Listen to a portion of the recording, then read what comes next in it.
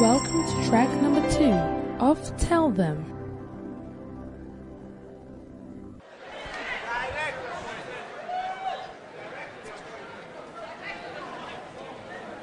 To receive a ministry means, number one,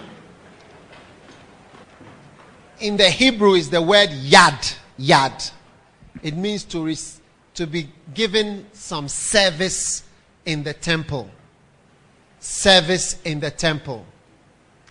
So when God calls you and He gives you a ministry, all right, He is giving you the opportunity to do some service in the temple.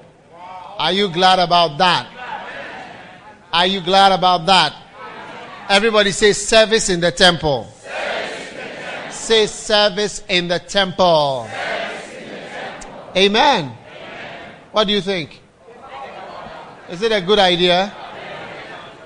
Because you can easily not be asked to do some service in the temple. You do service in the bank, service in the office, service on the field, but no service in the temple. When they look at your face, they say, no. You cannot do some service in the temple.